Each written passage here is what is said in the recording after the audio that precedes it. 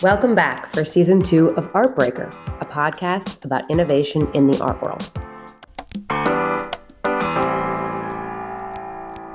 Welcome to another episode of Artbreaker. I'm your host, Amelia Manderscheid, also known as Bossy Meals, and continuing the theme of art and finance. Today, I am interviewing Arturo Cifuentes, a professor at Columbia and also has a PhD from Caltech. And he has dedicated most of his life and his time to determining first the financial markets and now pivoting to how art and finance go hand in hand with a new book he is releasing this fall called The Worth of Art. And I have received a copy of the book in advance, and I'm very excited to be joined by Arturo today to talk about the book and his research and what we can learn about art and finance from Arturo. Thank you so much for joining me. Thank you for your time and interest, Amelia. Happy to be here. Yeah. And we first met at Columbia University when I was getting my MBA, and you were teaching a course on art and finance, which I didn't think I needed to take, but I certainly enjoyed sitting in on a few times. Yeah, that was a few years ago. I remember later you went and you gave a couple of presentations at my class that were very useful. The students loved it. So I think we have a love for art in common, I guess. Absolutely. I agree. And I think that's where your interest in writing this book began, your own passion for art, correct? That's correct, actually. We have been living in New York for 30 years. And when we moved to New York, I used to live in California. When we moved to New York, actually, we fell in love with art. Well, finance is my profession, I guess. But the two things go hand in hand together, yeah. Sometimes people feel offended when you say finance and art. Yeah, they think money is sort of a dirty thing that should not be part of art. But both finance and art, they have been together since the very beginning. Yeah. And I think it's very interesting because you can say some interesting things about art, looking at the financial aspects of the art market. Can you elaborate further on what you mean by that? Well, that's a good question, actually. Yeah, two things, right? Finance and art, they have gone together since the very beginning because at the end of the day, artists, they have to make a living. Yeah, I mean, let's start with there. Yeah. But the interesting thing is that if you look at a painting, for example, or any piece of art, they have a dual personality. I mean, there are two elements in a painting, for example. I mean, a painting could be an object of aesthetic appreciation. You look at the painting and you feel amazed by what you're seeing. And at the same time, a painting could be a very valuable financial asset. I mean, something valuable from the investment point of view. And the two things go together, yeah? I mean, there is nothing wrong with that, yeah? So what is more interesting, perhaps, is that you can look at the prices people have paid for paintings.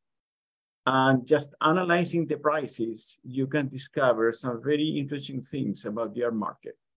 Things that, in some cases, scholars or art experts have suspected. And sometimes you find things that they contradict them, yeah? And that's very interesting. I think that's very exciting. So is that why you decided to write the book? Well, I mean, that's a more philosophical consideration. We decided to write this book because we thought it would be fun. We have written with my co-author, who actually happens to be my wife also, several papers. And we had a lot of fun. We discovered certain things that people suspected were true and certain things that nobody had thought about.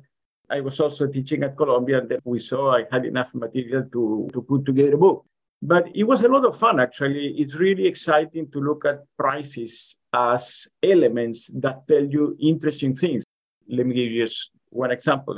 People have done many experiments in the past, and they have claimed that people in general prefer blue, that blue is the color they prefer.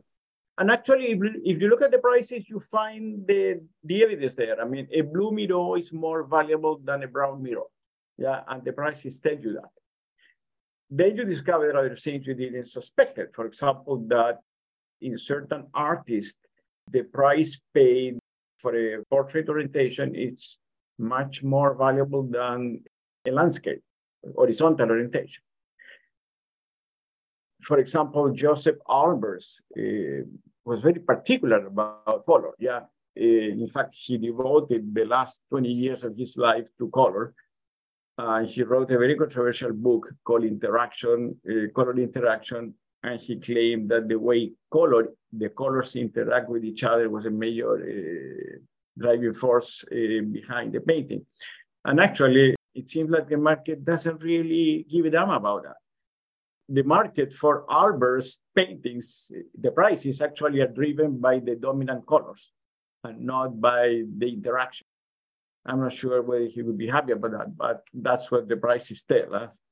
In the case of Rothko, for example, the prices of Rothko, if we look at the color, is driven by the diversity of the color palette.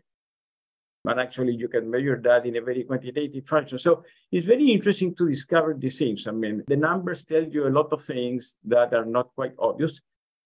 And also from the investment point of view, I mean, you can figure out, for example, let's say you have a portfolio of stocks and bonds, and you decide you want to buy a painting. I mean, you can do certain analysis to see if that particular painting you want to add to your portfolio will be good or bad from a financial point of view. I mean, whether it increase the diversity of the portfolio or something like that. Well, most people, I think, if they're buying a work of art, they would at least research if the price is fair for what work they are prospectively going to buy.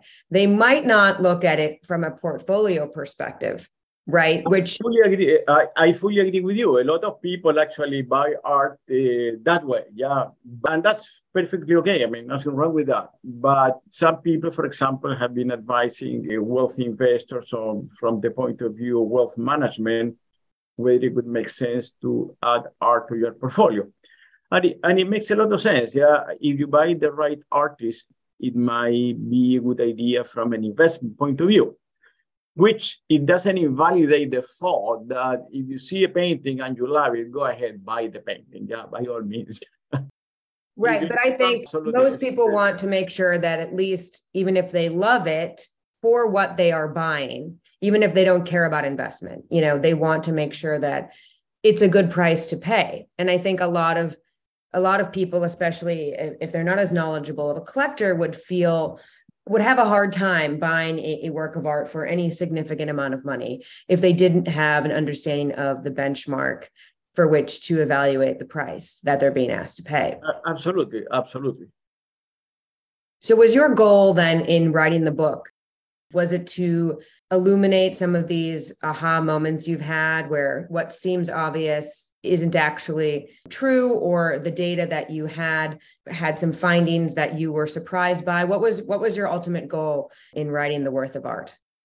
Enjoyment is also a good motivation, but you always, as you said, when you discover something that you suspected or you didn't know, you say, aha, this is really great. And that gives you a very good feeling. For example, I mean, it has been speculated that Picasso was a revolutionary artist, revolutionary in the sense that, or conceptually, the other term people use, in the sense that he did his most valuable work when he was young. And then, well, I don't want to say that the quality went down because it was still very good, but it was declining in a certain sense. Well, the prices reflect. Actually, the prices reflect that. Maybe we won't talk about which is better, or if the quality went down, but what does the market say? What does the validation come from the pricing? The market validates that. The market prices, the top prices for Picasso are around the time when he was 25, when he painted the Les Demoiselles d'Avignon. And from then on, the prices go down.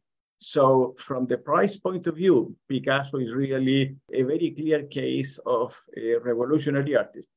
Now, Cézanne is the opposite. Cézanne essentially painted the same thing all his life. And he got better and better and better. And actually, the prices... Yeah, exactly. Have you been there, by the way? No, close by. Yeah, he painted more than 70 times, and each time got better and better and better. So if you look at the prices, Amelia, the prices for the paintings he did in the later period of his life, the market priced those much higher. Yeah. So whether he was painting a landscape or a portrait or even a still life, the prices got higher and higher when he was older. So, I mean, that's very interesting. I mean, so you discover those things and you say, gee, I mean, that's kind of an interesting thing. Yeah. And a number of other things. I mean, if you compare, for example, the other thing which is very interesting, if you compare the returns, a lot of people focus about prices. For example, several paintings by Picasso were priced beyond 100 million, yeah? But Right. many other artists, the returns, which is the difference between what you pay when you bought it and what you pay when you sell it, have been much, much higher than Picasso, for example. Yeah?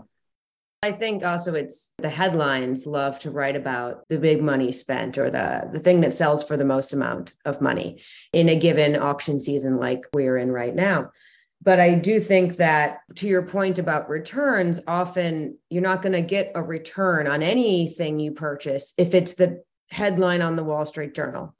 In general, if you're going to be seeking returns, certainly if you're purchasing for an investment, you need to be looking where others are not. With art, not buying the top 10 priced artists at auction, you're going to be wanting to look for, an undiscovered artist. But in reading the book, there's no algorithm, there's no formula to tell you which artist will be a good investment in the future, currently anyway. But I enjoyed your point very much in the book.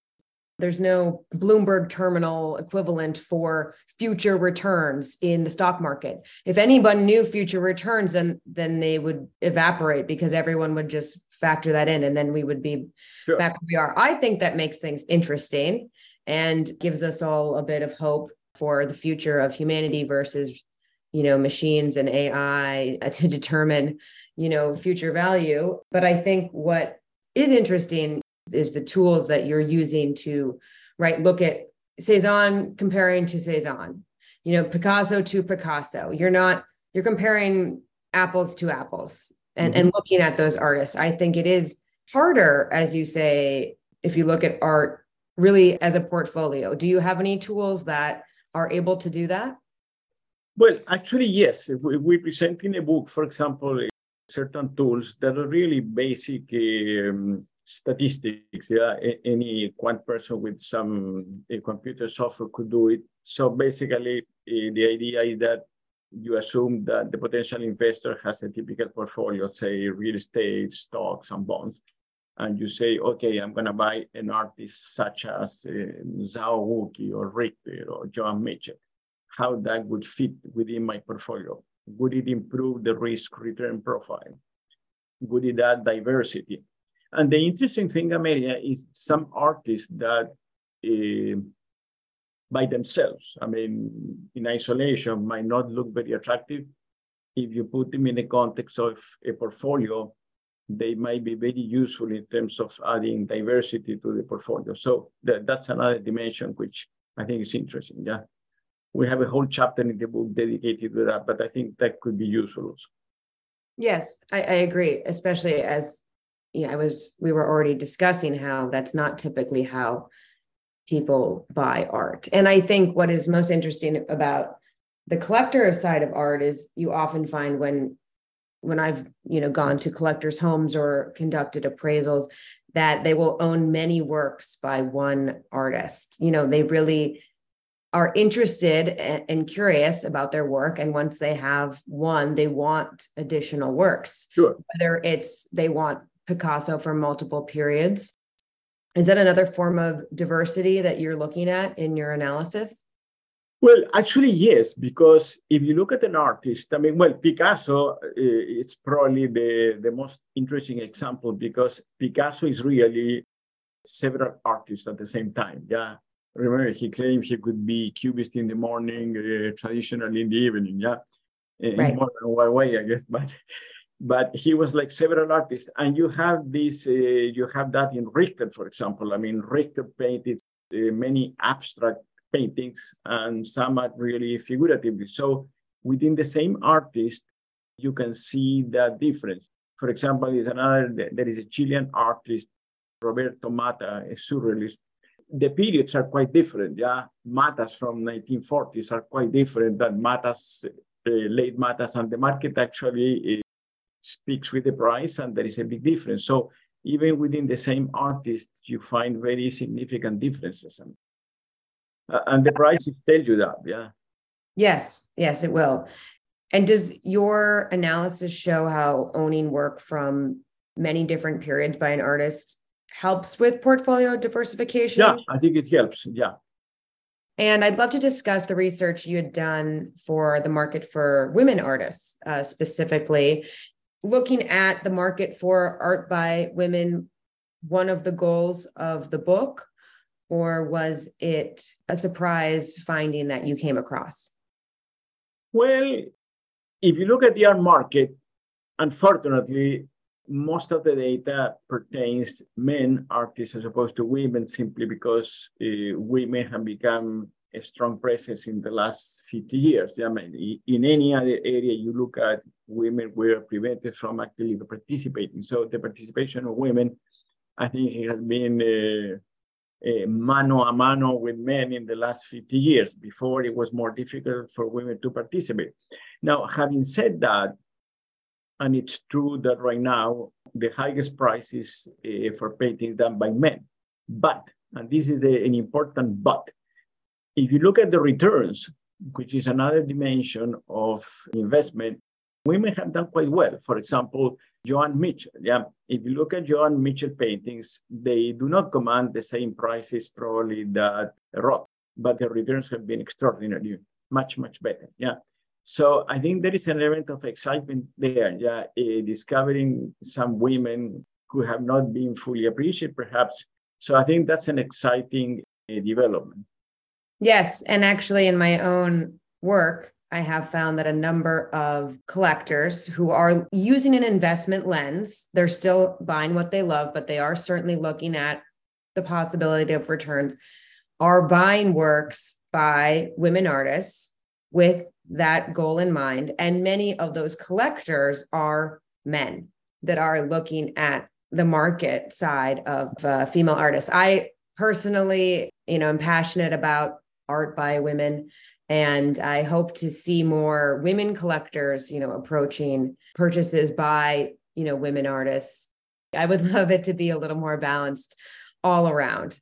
Well, I mean, it makes perfect sense. I mean, one of the things we're planning to look at with my co-author, we haven't, I cannot give you any conclusions right now because we haven't done yet. It's something we have here on the pipeline, is to look at Joan Mitchell and de Kooning. Yeah. I mean, the prices of de Kooning, which we can call it the first generation abstract expressionist, and then Joan Mitchell could be from the second generation, even though the prices by de Kooning today are higher, I think we suspect the returns of Joan Mitchell have been much higher. Yeah. Well, and if you even look at Willem de Kooning, right now, when you say de Kooning, you have to differentiate. Do you mean Willem de Kooning or Elaine? Oh, I'm sorry, I committed a faux pas. Yes, I'm saying you are absolutely right. Yeah, no, I was talking about the Kooning demand. Yeah, yes. His returns are inferior to those of Joan Mitchell. Yeah. Right. But I think it might also be curious if you looked at Willem de Kooning versus Elaine de Kooning, the problem with Elaine is former wife. Sort of in between. Actually, the other we have in mind is Helen Frankenthaler, who was more or less of the same generation of Joan Mitchell. I think they were, if my memory serves me right, in terms of the age, they're kind of 3 years apart. So more or less. Have you read the book 9th Street Women? Absolutely. I have it here. I can show it to you, Amelia. I read it from top to bottom and I enjoy every minute of it. There are 3 problems with the book, however. Yeah, that book has 3 mistakes. Okay, tell me. Tell you? Yeah. First one, he claims Roberto Mata, the Chilean writer, was educated in northern Spain. That's not correct. He never visited Spain. Well, as a Chilean, I'll let you have the facts on Roberto Mata. But you can check it out. Yeah. The other one I believe he misspelled the name of David Alfaro Siqueiros, the Mexican muralist. Yeah. And the other one, I think there is a painting by Rufino Tamayo, whose name was not correctly attributed. I mean, Oh, there is a problem with the name. Yeah, everything else is fine in the book. Now, okay. I'm really big, actually. In a book with 900 pages, you have to have a mistake. That's all right. Yeah. So, but I just want to show to you that I read the book carefully. Yeah. Yes, you have. And I hope for the next edition they publish, they've listened to this podcast and they can make. Well, I hope there is a next edition. Yeah. Of course. Well, I think that book is just one example of how the market for women been changing. And I think one of your points in the book is, once work by women artists makes it to the secondary market, or once they can break through and have gallery representation and have, MFA degrees, once women are, included in the art market, then they can do very well, but their work has to get there, has to make it there. And I think books like 9th Street Women do a lot actually to increase the interest and the marketability of an artist's work. Sure. But I think the odds are in women's favor. I mean, if you look at the book market, I think the odds are in favor of women in that sense. Yeah. Talking the last 50 years. Just literary books, women read more than men. So books targeted at women sell more. I was just reading them the other day. I think that's true. Yeah.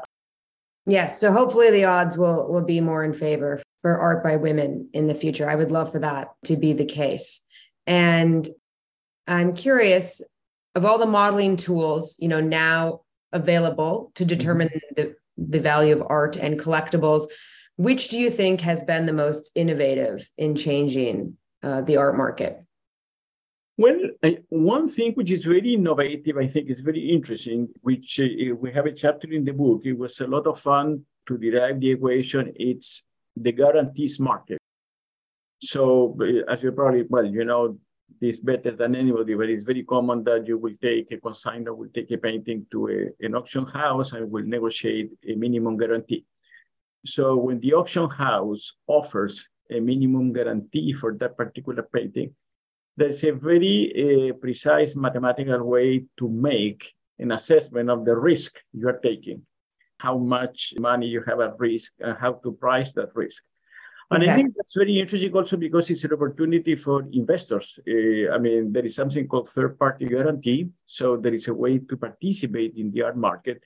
Meaning, if you're not the auction house themselves, exactly. That's a house guarantee if the auction house is guaranteeing the work, but the third party, when you say third party guarantee, it always sounds like some random cloaked mystery figure. It just means a regular person who's not the auction. Yeah, it's a regular person who loves art.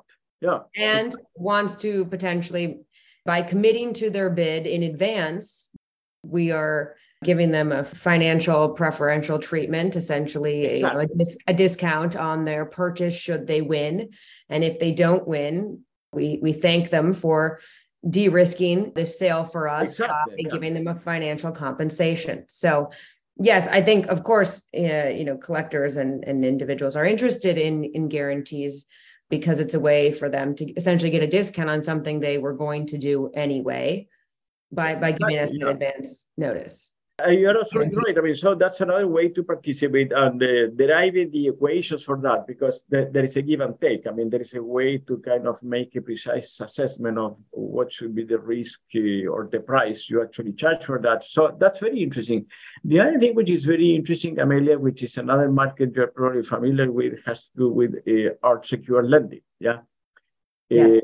A lot of people, not really because they are insolvent, it's more like liquidity issues. They would like to take a loan and use a painting as a form of guarantee. Should they just like people do with the home equity line of credit? Exactly. Yeah, it's exactly the same.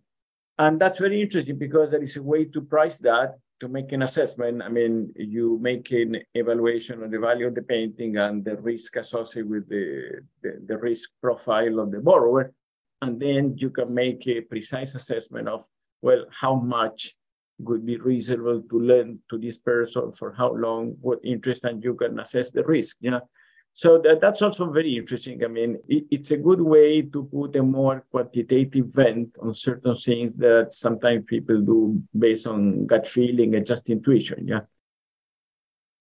And I think these tools have really become a part of everyday business for, the auction houses and financial institutions, I'd say in the past 10, 15 years. Is that what your research has? Well, even shorter. Yeah. I mean, if you think about, for example, today you can go to a Bloomberg terminal and see projection of commodity prices. You can calculate prices of bonds. I mean, you can do a lot of things. Yeah, I'm pretty sure that maybe in a few years, I mean, certainly I would expect not in 15 years, but maybe in 5. Yeah, you're going to be able to go to maybe not a Bloomberg terminal, but be able to say, okay, I have a painting with these characteristics by Renoir. How much should I lend to this particular person who has that painting, for example? Yeah? Or if I want to offer a third-party guarantee for a Modigliani painting with certain characteristics, what would be a reasonable price to charge for that? Yeah, I think that eventually it's going to become easier to do. Yeah. Yes, I think it certainly will be easier to do now that the tools to calculate that. If you called up the auction house and wanted to do that, they have their own ways of assessing, the value of the deal very quickly. So, Sure. Those have become, institutional tools. They're certainly not mass market tools like a Bloomberg terminal implies, but I don't know if there'll ever be a mass market desire for those tools necessarily. Well, in every market, there are people who want to have transparency and people who don't want to have transparency. Yeah, I mean, that has been the history of financial markets. Yeah. So, for example, I mean, when the market for options got started, people value options intuitively. Today, there are formulas that are more or less used frequently. But I think at the end of the day, that contributes to make the market bigger, more transparent, and more mature in a way. Yeah, I mean, it's inevitable, but I think, for example, some of the things we're seeing in artificial intelligence right now, in terms of being able to classify paintings, to determine to which period they belong, things like that, I think is useful. Yeah, I think those things are not going to eliminate the experts, but I think it's a complement to what the experts do. So I think it's very exciting. Yeah. I'm always one who would love to have more tools available to me as an expert. I think that only helps us to do our work better. But we always know that there can be a bias or an error even in those tools. So sure. I think, one of the things that you talk about in the book that as an expert, I find just a different way of thinking about the value of art, and not a way we normally do, is, the value per square inch or square centimeter, of a work of art. Can you talk about that a bit more? Because of course, when I appraise value, I will factor in the size or the scale of an artwork.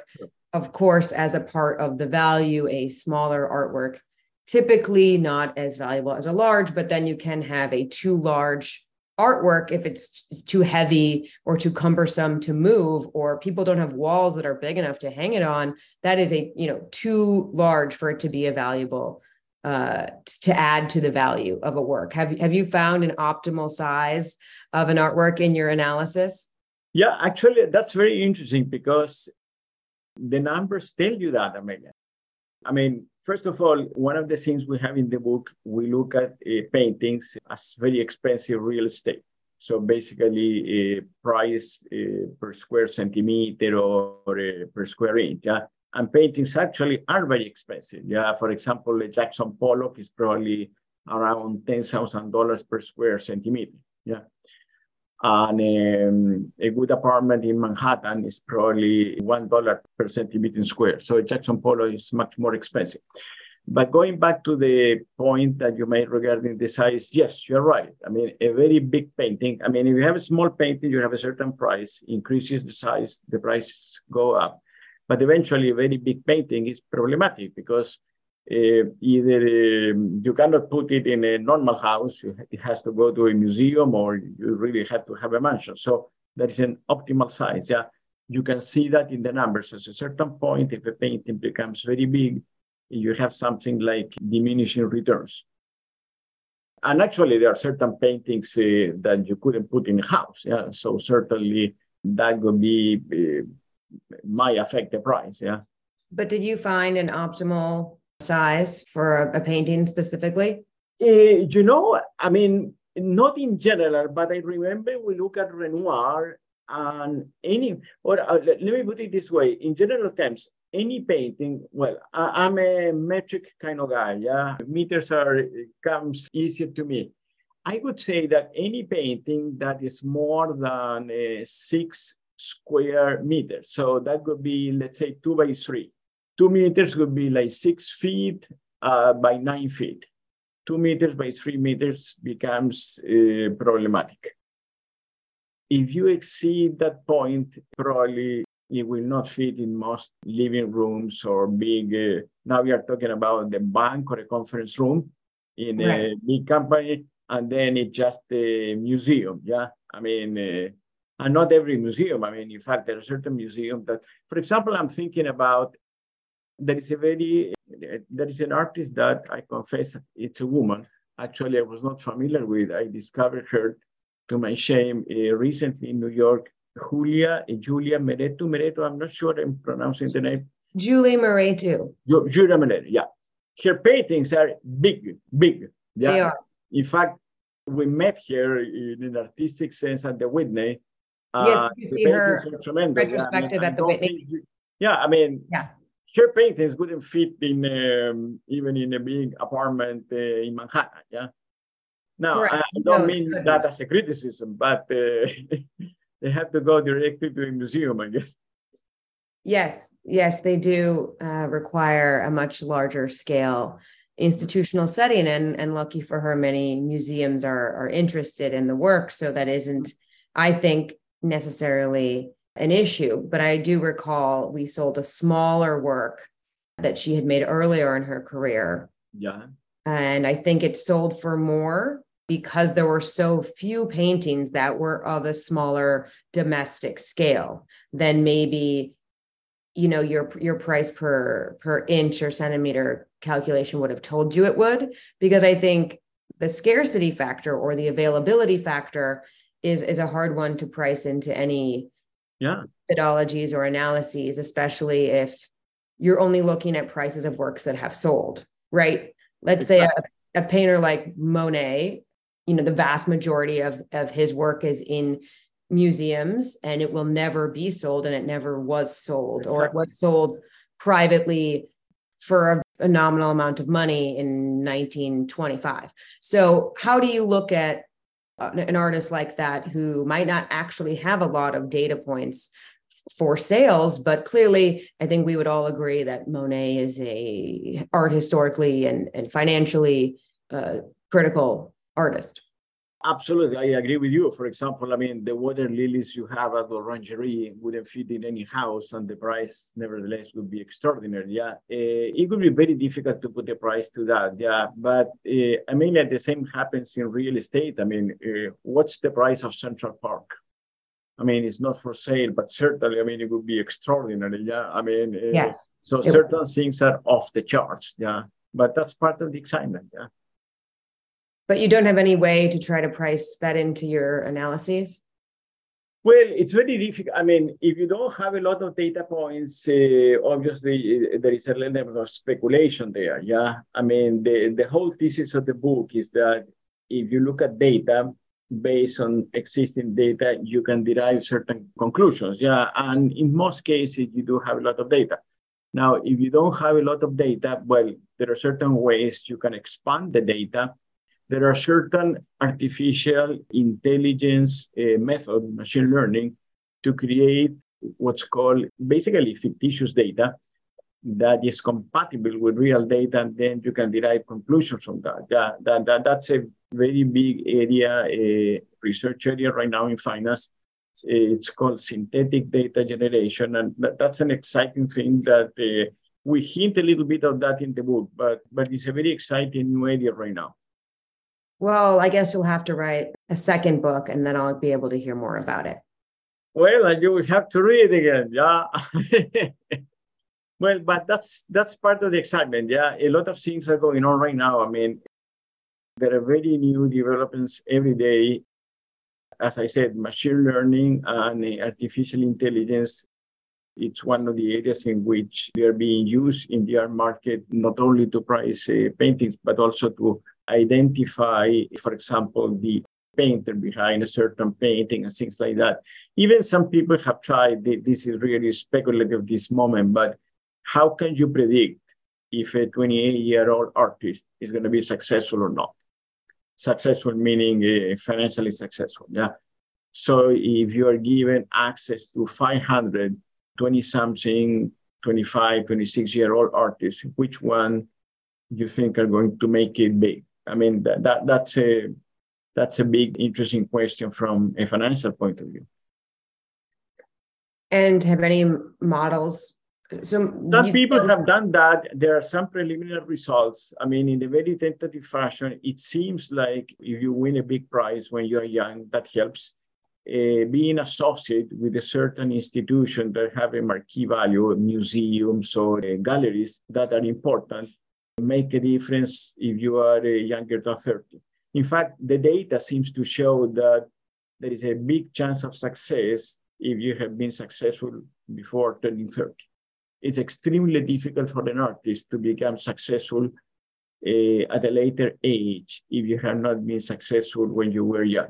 So if you were to bet on somebody, it's kind of obvious, but the data support that anyone who is adopted in a way by a big gallery or has an exhibition in a museum or won a big prize before turning 30, and presumably living in New York or London, you're much better off than living in any other city. I mean, that seems to be the finding. Yeah. It's kind of obvious, but the data actually show you that. The data backs up what seems like an obvious finding. And I think what's interesting, but not related to that at all, is how many, especially markets, let's say for female artists who are deceased or very elderly that are coming to the market now. And you're seeing work by them when they were 30, work by them when they were 40 and 50, not just work they're making late in life, certainly. And how,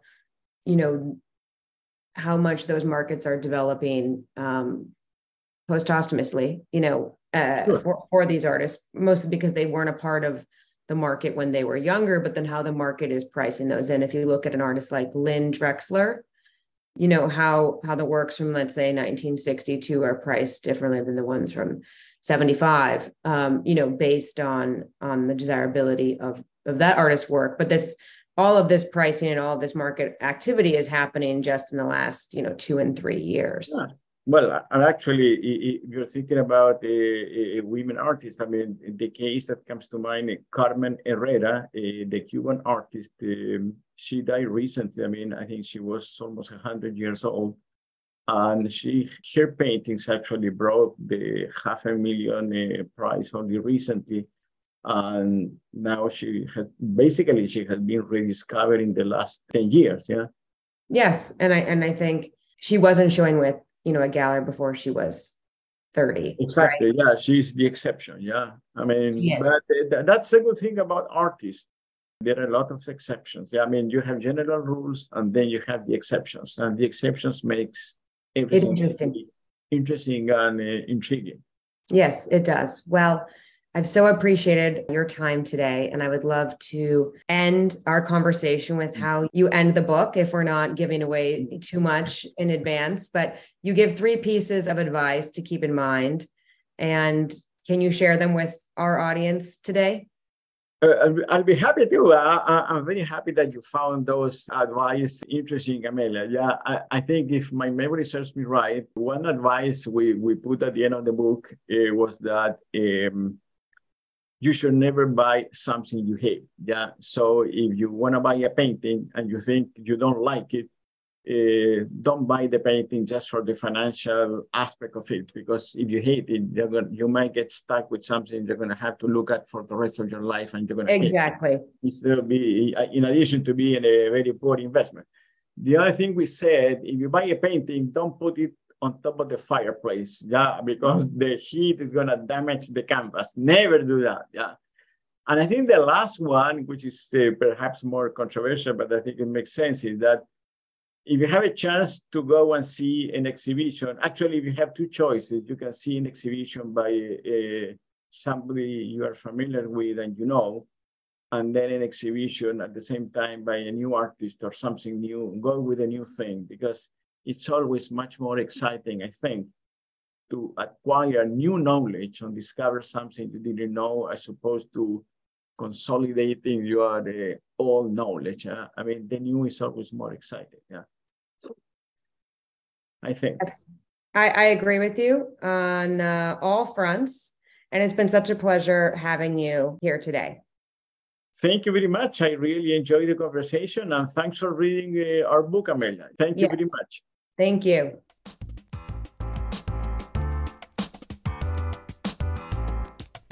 Please reach out to me directly if you have any questions, feedback, or ideas on future episodes at meals@bossymeals.com. That's meals with a Z, MEALZ, at bossymeals.com. And thank you for joining me for this season of Artbreaker.